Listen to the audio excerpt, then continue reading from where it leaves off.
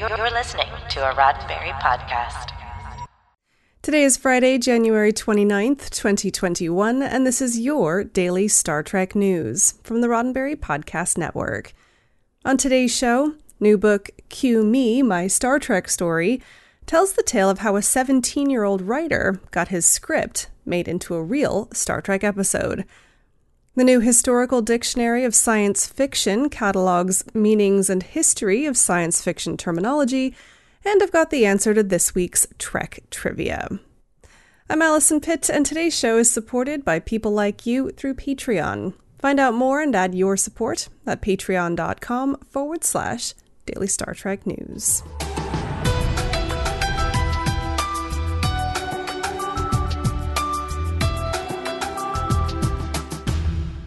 Okay, so first up, a little treat for those of you following along with trivia this week.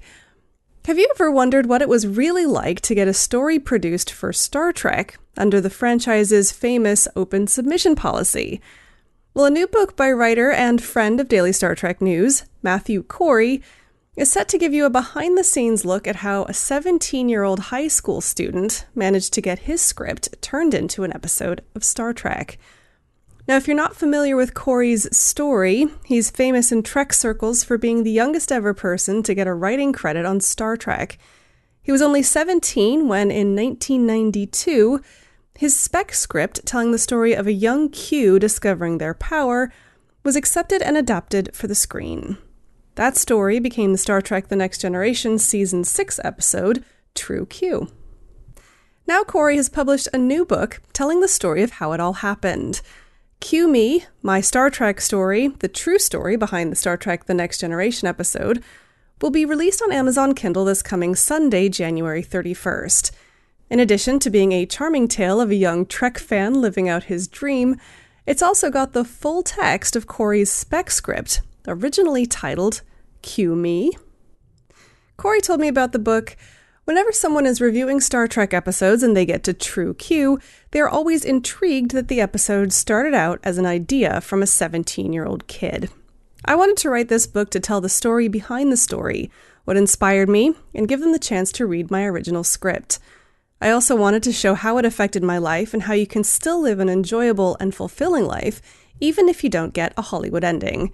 I also wanted to share the story for all those Star Trek fans who dreamed of sitting in Captain Picard's chair and let them know that one of us made it there. I really hope people enjoy it. Now, I said already, Corey's book is really, really charming, and he does a great job of balancing the wonder of a kid living a fantasy with the reality of television production.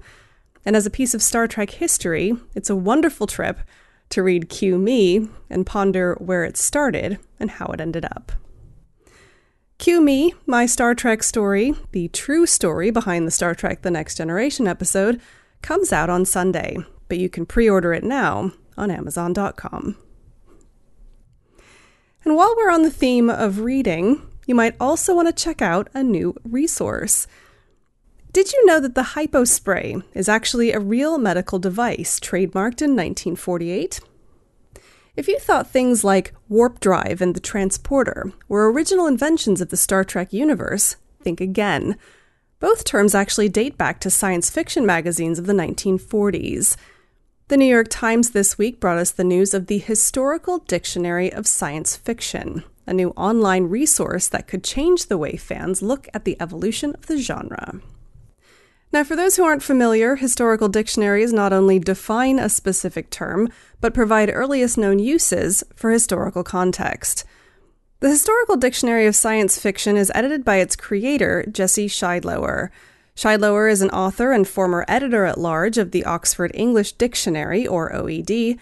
In 2001, he led a crowdsourcing effort called the Science Fiction Citations Project. According to the New York Times, the aim of the project was to expand the OED's foundation of the genre, drawing on the knowledge of science fiction enthusiasts. The project eventually led to the 2007 printing of the Historical Dictionary, Brave New Words. In 2020, Scheidlower got permission from the OED to resume work on the Historical Dictionary. He coded the website himself, which went live late last year. Scheidlower's efforts haven't gone unnoticed. OED executive editor Peter Gilliver said the new historical dictionary is quite impressive and very stylishly presented. Now, visitors to the site won't just find familiar terms from Star Trek, but across the history of science fiction. The Historical Dictionary of Science Fiction is a work in progress and still expanding, with more than 1,800 entries at this time. To check out this extensive resource for yourself, visit sfdictionary.com. Now, I've got the answer to Tuesday's trivia in just a moment, but first, I want to remind you that this show is supported by people like you through Patreon. Your financial support helps us cover recurring costs like hosting and distribution, and it also helps us invest in the future, finding better ways to bring you more of the Star Trek news you need to know wherever you are. To find out more, just head to patreon.com/Daily Star Trek News.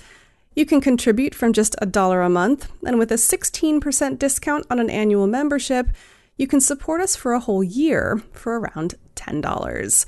That's patreon.com/Daily Star Trek News, and a big thanks to you for supporting this show.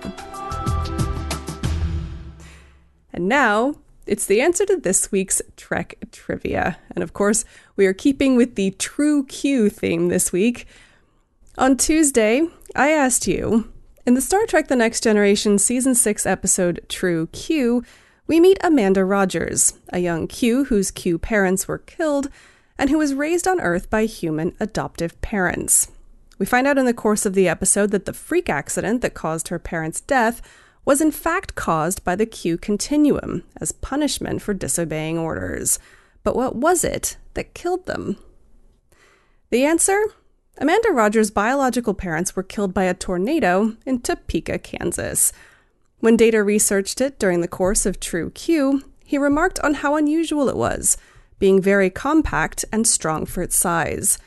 Captain Picard also noted that it was a suspicious event, since Earth's weather modification net should have prevented it from happening. For more Trek trivia, check out Matthew Corey's new book, and of course, tune in next Tuesday. Well, that's it for today's Daily Star Trek News from the Roddenberry Podcast Network. Don't forget to check out the other great shows on the network at podcasts.roddenberry.com.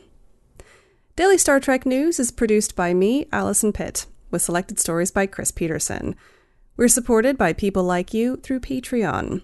Find out how you can add your support at patreon.com/Daily Star Trek News.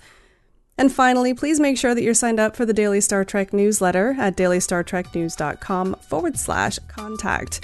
Get all the day's Star Trek news delivered straight to your inbox every weekday morning. I'm back on Monday with more of the Star Trek news you need to know. I'm Allison Pitt. Have a wonderful weekend, and live long and prosper. This is a Roddenberry podcast. For more great podcasts, visit podcast.roddenberry.com.